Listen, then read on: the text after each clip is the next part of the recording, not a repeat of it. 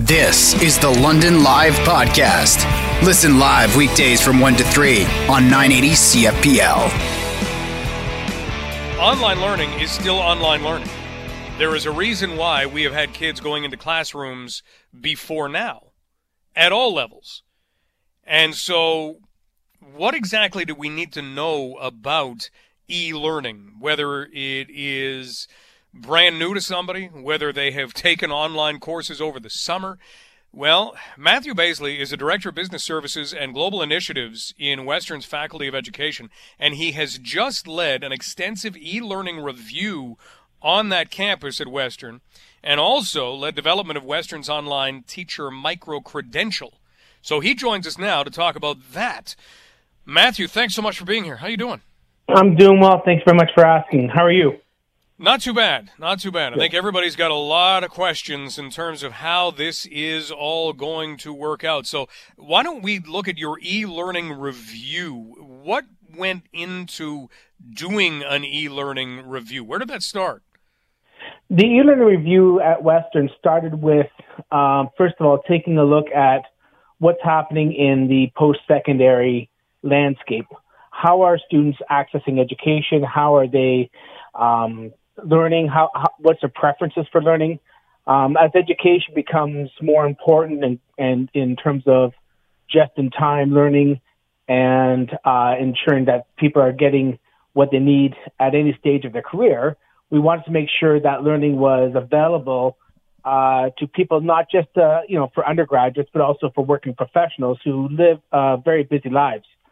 So that was the majority of the impetus of the review, to ensure that Western was as accessible as possible. And what did you find? Well, what we found was that learners are coming at any different ages. For example, at the doctoral level, you could have our average age is at mid-40s, and these are working professionals, directors of schools, and that kind of thing. And what they needed to have something that fit into their circumstances. So we need to ensure that learning was accessible, was flexible, recognized that there's multiple competing priorities for these learners, and also to ensure that within Canada, we're a sparse population, and we want to make learning available to anybody in Canada, regardless of where they live. Sounds great. Well, we're talking with Matthew Baisley, Director of Business Services and Global Initiatives in Western's Faculty of Education. Matthew, what would you look at as being some keys to successful e-learning or online virtual learning? Some of the keys for virtual learning is, one is that we have to recognize that there's a different pedagogy. There's a different way of approaching learning. Learning has to shift away from the Industrial Revolution model, where we're simply transferring education, and we're moving towards more of what we call a constructivist model, where we are building on students' existing learning and existing knowledge base. So Google has more or less taken away any ability for the educator to say, I have the content. We should not be pretending that we're just content experts filling students' heads with knowledge. We should be looking at a higher order of learning, such as synthesis, evaluation, making judgment calls, because knowledge and content is no longer a commodity in education. Google's replaced that. That's a great point. I mean, it's done that in our brains. If you think, who is the actor that played this? You don't need to sit there and talk for 5 minutes and try A, B, C, try and figure it out. You go to Google and you pop it in and the conversation moves forward. So in learning, how much of that do you think has been adapted and how much still needs to be adapted? Where do you think we sit? Well, one of the biggest predictors of how a person teaches, what is their belief around teaching, is how they were taught. So we are looking at a bit of a paradigm shift brought about by COVID, because a lot of teachers, particularly in the K-12 space, were educated in ways that I was, for example, with the teacher at the front of the class and rows of desks, and that is not appropriate for an online learning space. So the big challenge is the big gap is shifting the pedagogy even though a lot of our educators have not had the opportunity to learn online, much like our students are today. Sure. So they kind of have to learn themselves how someone would learn online and then deliver learning online. That sounds tough. It is. What it really starts with is you have to start with the educator's assumptions about learning and unearthing a lot of those assumptions and belief systems, making them a little more conscious of it. And from there, then you can say, well, that might have been appropriate in the 80s, back when I was in grade school and high school, but now this is a different world. I have 2 teenage daughters. I'm deeply informed by watching them, how they network with their friends at midnight over a math problem. This is now the new reality. And so school doesn't start at 8 and end at 4. These kids are now doing it 24/7 through Google or with their friends. And our pedagogy has to catch up. What do you think of that? Do you think that's healthy? Is that okay that we kind of stretch it out? Because they weren't working from the time they got home from school until midnight, but it just so happened that this came up and boom, they're dealing with it now. Do you like that aspect of learning? I think we have to be careful around how much creep there is and making sure we carve time away from screens, particularly for youngsters. The research is clear that we students need to get out, or kids need to get out and see the sky, the sun, enjoy themselves on their bicycles. So there has to be that balance. However, so with that in mind, the benefit also is there's a fluidity. The students are able to do things at their leisure. So you might have students that work better at a certain time of day than others. And I think one thing that we're not capturing a lot of here in the current context is that there's a lot of students who do not fit the traditional models of schooling. They have a hard time sitting down. They have a hard time behaving the typical way that students behave. My wife is a special education teacher, and this online learning paradigm is actually working for some of these students because it's made learning more accessible because it's multimodal, and the students are able to work through problems at their own time, at their own pace, oftentimes assisted by our educational assistants in the school system, which can be beneficial. So COVID has unfortunately kind of forced the conversation, but we've actually been able to achieve more of diversity in terms of our teaching, the number of tools and the pedagogies as a result of this pandemic. Matthew Baisley joining us, Director of Business Services and Global Initiatives in Western's Faculty of Education.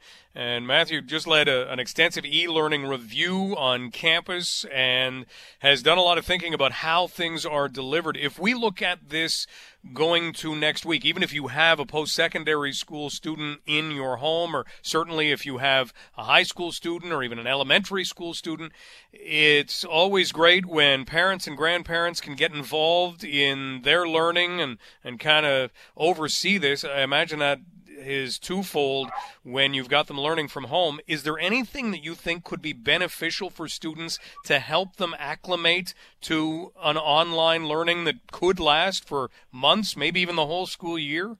Yeah.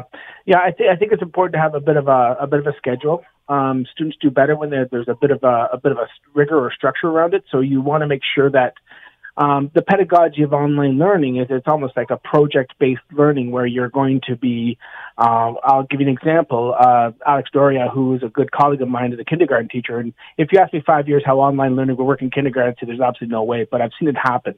And so Alex, what she does is she has these students build out these bees and these beehives for these kindergarten students, and they take a picture of it and they upload it, and there's a whole online discussion about it. Having the rigor and having the schedule in place is really important, but also the parents can get involved because oftentimes these are the work that's being done is using things around the home, especially for the younger students.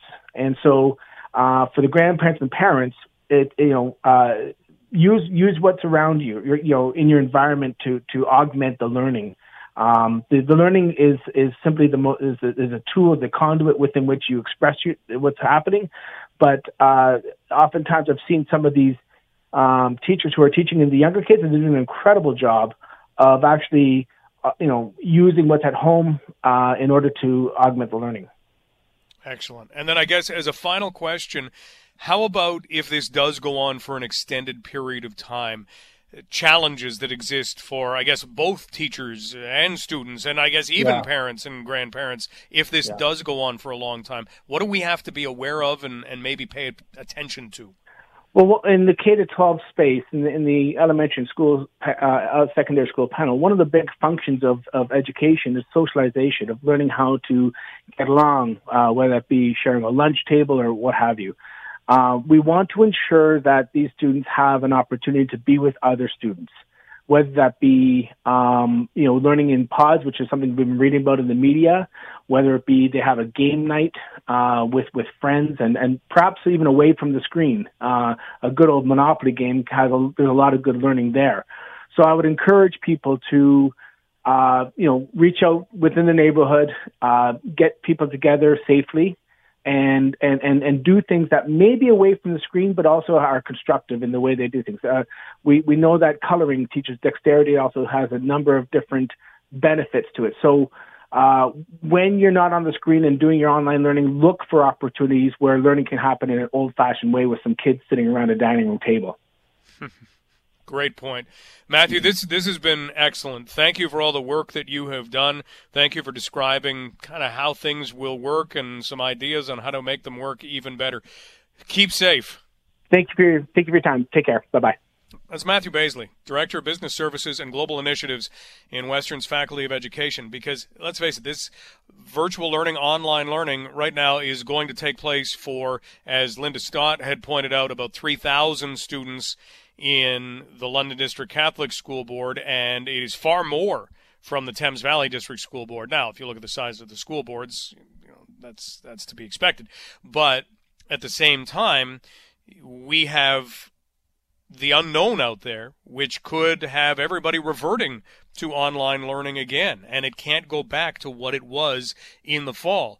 And the idea is that it won't, that there is a much different plan in place, and there is going to be more of that online commitment, but there's still tough stuff out there. And we'll talk with Mark Fisher about this.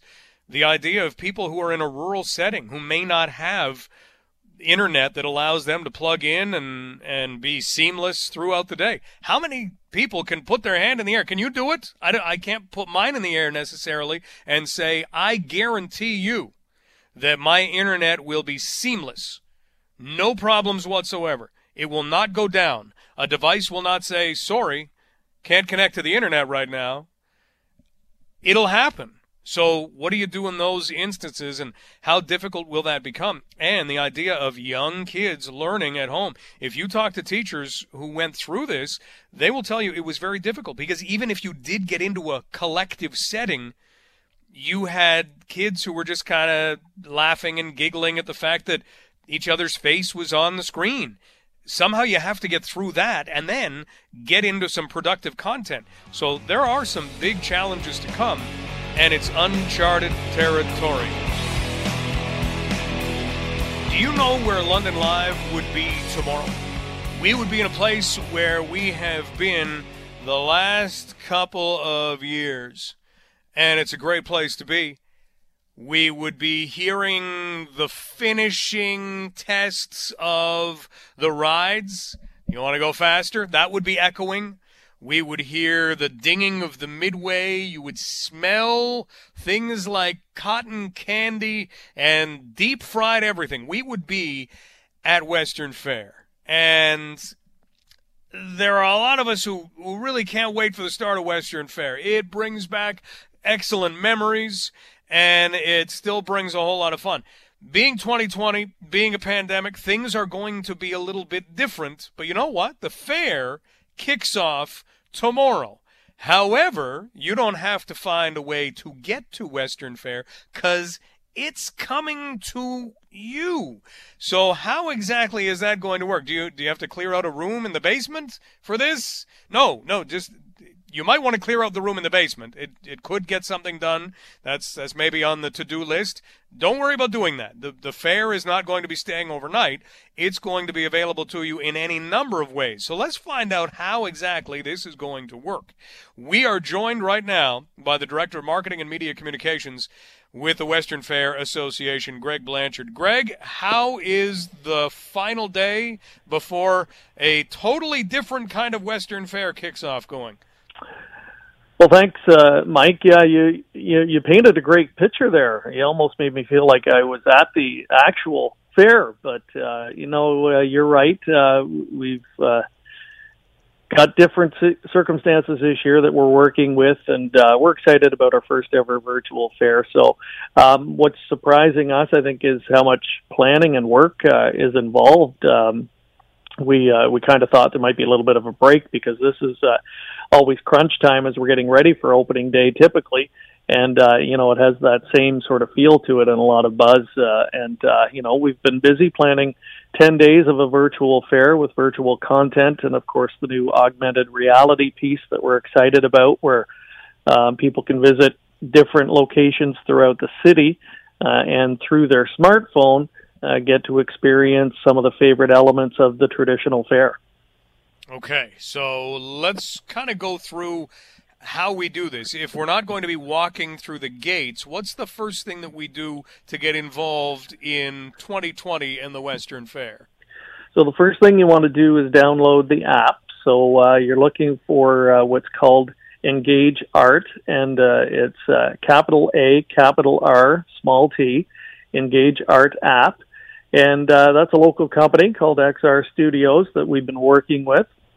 They've been busy over the last month and a half or so developing this and putting all the content together. So, it's really amazing what they've been able to pull together. So once you have the app downloaded, and you can do so anytime now, it's available in the Apple Store or Google Play, and then check for an update either tonight or tomorrow morning on that, and you'll know that the Western Fair Experience, as it's called, is live. And once you have the app downloaded, you visit one of the designated locations throughout the city. You can go to our website, westernfair.ca, to find out if there's a location near you. And through the app itself, it can also direct you to one of those designated spots. So, as mentioned, approximately 30 locations throughout the city, primarily major parks and outdoor locations. So they're easily recognizable, they're easy to find, easy to get to, and they'll allow lots of room for social distancing, should a number of people want to go and have that experience at the same time. And you simply do it through the camera on your smartphone. It's pretty amazing. That's where the experience will play itself out in front of you, and it makes you feel like you're right in amongst, potentially farm animals, in a horticultural display, perhaps in the Midway. So it's really neat. We haven't seen it all yet. The guys are putting the finishing touches on it today, and we're looking forward to seeing it tomorrow. So when is the best time to download the app then? Is it available now, or should we kind of wait until the fair kicks off tomorrow at 3? Oh, it's available now. But as you say, if you download it now, don't panic. Either later this evening or tomorrow, there will be a notification alerting people that there's been an update to the app, and it will have the Western Fair Experience in there. And then you can simply go to one of these locations at your own leisure and have that fair experience. So each day of the fair, there will be a different theme, similar to what you would see, during a physical fair, 10 different days. And we've tried to bring to life or bring to the people traditional fair elements, be it entertainment, animals, the Midway, food, agriculture. So a little bit of something for everybody, and we hope people will enjoy it. Excellent. Greg Blanchard joining us, the Director of Marketing and Communications at Western Fair District, as we look at how the fair is going to operate this year. So a little bit different, but still a lot of things to do, which is kind of unique and kind of opens our eyes to maybe some spots in the city that we don't tend to look at maybe as much as we should. Maybe we even take them for granted. Yeah, absolutely. This came from a larger project. I believe Tourism London had been working with XR, and through Celebrate Ontario funding from the provincial government, they had already started working on a larger project and, trying to explore different areas of London. and explore some of the history and allow people to do that, but in a really unique and modern way. And so, we came into the picture about a month and a half ago. It was pulled together quickly, and that's why we're literally going out and doing some testing today, to try and make sure everything works properly and that everything is ready to go for tomorrow. But it's exciting, and it's amazing at the same time to see where technology is going. And, the fair has been around a long time, Mike. We've had to evolve over the years many different times and adapt, and this is another example of that. Well, we won't ask you what is going to be deep fried at the fair this year, because we do not suggest that you take your phone or whatever device you're going to use to experience all of this and drop it into any kind of hot oil. Do not do that. No, Phones don't do respond that. well. We'll worry about deep frying some things next year. How about that? Well, and Mike, we should quickly mention we will have some deep fried items at our Park It at the Market event next Wednesday. So that's going to be the food component of our fair this year, and that'll be the one aspect where people can come out, limited capacity, but people can come out in person. And we're going to have a number of food trucks at the market next Wednesday. We'll have it decked out in kind of a fair decor theme that night. And we've got a contest that we've actually had going on social media, asking people their favorite deep-fried item, and we can tell you we're going to have the winning entrant featured at our food mobile that night. So come on out next Wednesday, and we've got fair food boxes that we're unveiling this year that we're going to be delivering to people's homes as well. They can order them online, and they've got all your favorite fair treats, so you can experience it, a few things in real time, Mike. Not everything's virtual. Wow. Well, at least that is there. You guys have thought of so many things. So we can actually order fair food. You can. A fair food box. I think the price point's $30 for the smaller box and $50 for the large. And I'm telling you, they're absolutely stuffed with everything from candy floss, caramel corn, candy apples, jumbo pretzels, funnel cake, you name it. It's going to be in that box. You've got us covered. Anything else we need to know, Greg, before we go and before we await the official kickoff tomorrow at 3 in the afternoon? Well, that's really, I think, the critical things. Again, we urge people to stop by our website, westernfair.ca, for all the information, and everything they need to know is there. And tickets are on sale, by the way, for next year already. Advance tickets on sale, and the first 500 who purchase in advance will receive a free front-of-the-line pass for next year. So we just want to remind folks that we are looking forward to being back in person next year and are already planning, and we can't wait. Well, in the meantime, you've taken care of us, and you've still given us that fair feeling, and you don't have to worry about getting to the fair. It can actually come to you in the way of candy floss and other treats in the mail, or you can take advantage of so many things. Once again, the app that we're looking for, Greg, is Engage Art. Engage capital A-R, capital A-R, small t. Beautiful. You keep safe, and we'll enjoy the fair for the next couple of weeks. We really appreciate the time. Thanks so much, Mike. That's Greg Blanchard, who is the Director of Marketing and Communications at Western Fair District. And again, there are so many things that can't be done the way that they were done. And that's just the way it is. You're not going to wave a magic wand or throw a bubble over Western Fair and say, yeah, well, this is exempt. It's not the way the world works right now. But the idea could be, let's just cancel. Let's just not have it. They're not doing that. So they found other ways to involve everybody. So Engage Art is the app, and you can still get your box of food, or you can head down to the market and you can take advantage of food trucks and all kinds of other things that will be there. But don't deep fry your phone. I was being honest with that. There has been an issue that involves a lot of finances and involves a bit of a fight that has been going on that has now reached a settlement. It's been going on for about, at least 3 years? Some would say as many as 5, depending on how we want to look at this. In 2017, it was learned that the City of London was looking at expropriating the home of Nan Finlayson at 100 Stanley Street and widening Wharncliffe Road at Horton and repairing the railway overpass. Well, in the years that followed, Finlayson has fought against the decision. Yesterday, there was a resolution, and Nan Finlayson has agreed to leave her home. She's being compensated for her home, and that now takes us to what happens next as we talk with Ward 11 Councillor Stephen Turner on this story. Councillor Turner, thanks so much for being here. Thanks for having me. Let's kind of go back through this and how it has gone. After the new year began, there kind of was a turn in the story. What exactly did we see going back a couple of months ago that may have led to where we are now?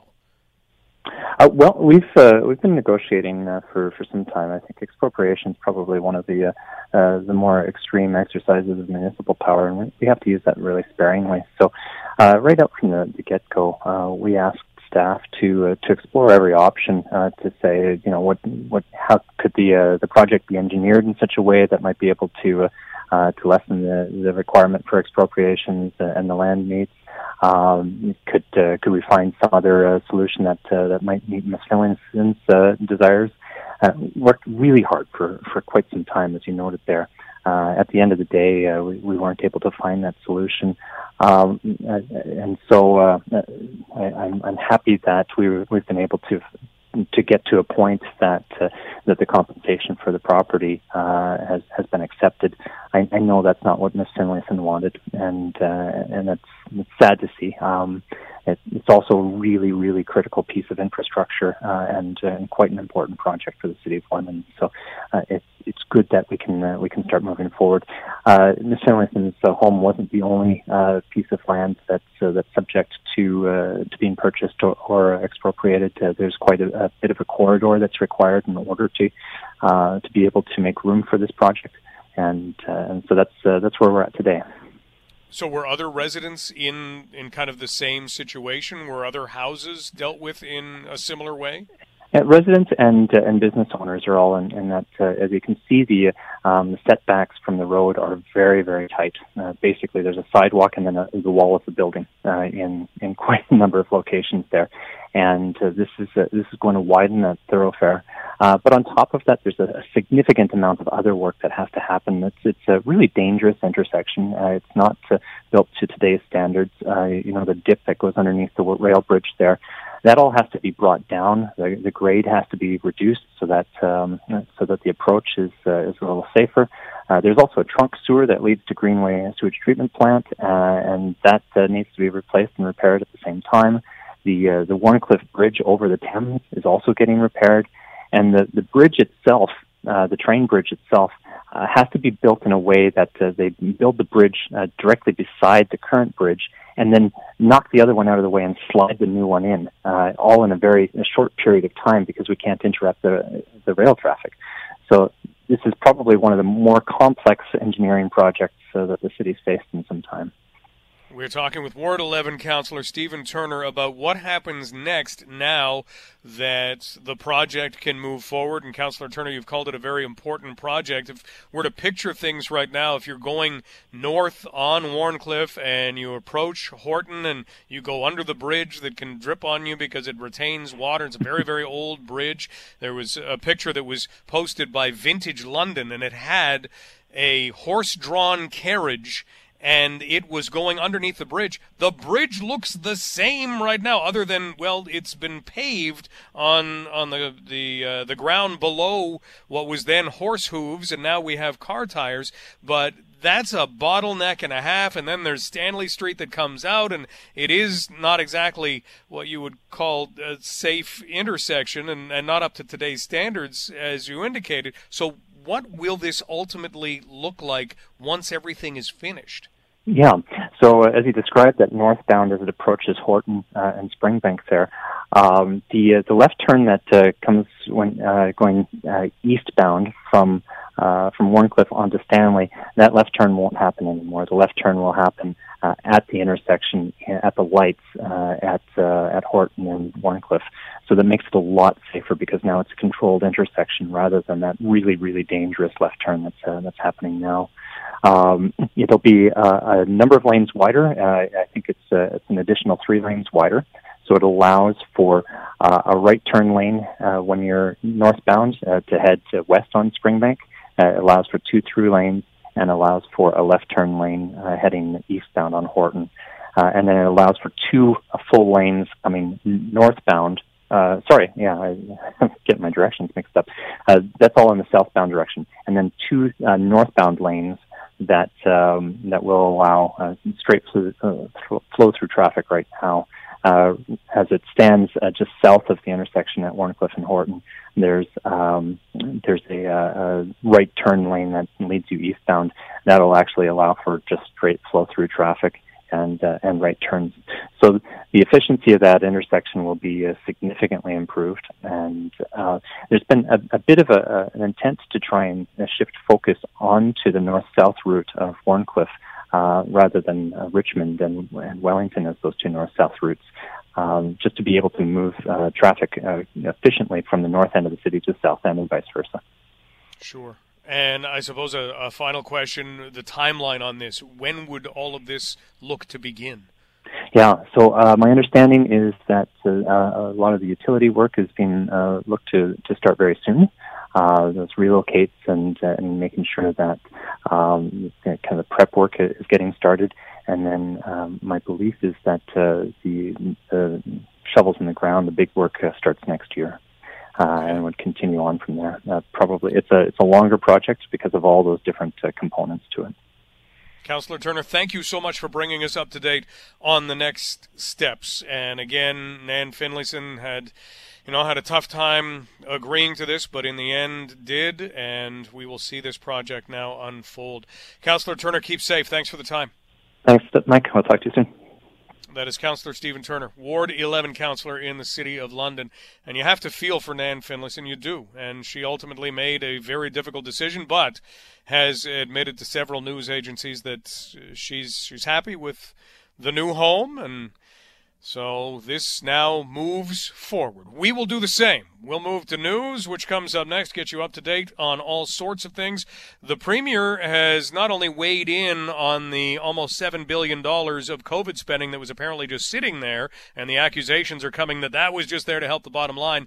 I still am hesitant to fire full bore on that because the pandemic's not over. And if you get an amount of money at the beginning of a month and you spend it all in the first 3 days, then you're left with no money for the rest of the month. I don't want our province to be in that because this pandemic isn't going to end tomorrow. It isn't going to end next week. We don't know when it's going to end. Hopefully sooner rather than later, but you still want to have some funding for things that you may need. So let's hang on a second. You've been listening to the London Live Podcast. Catch the show live on weekdays from 1 to 3.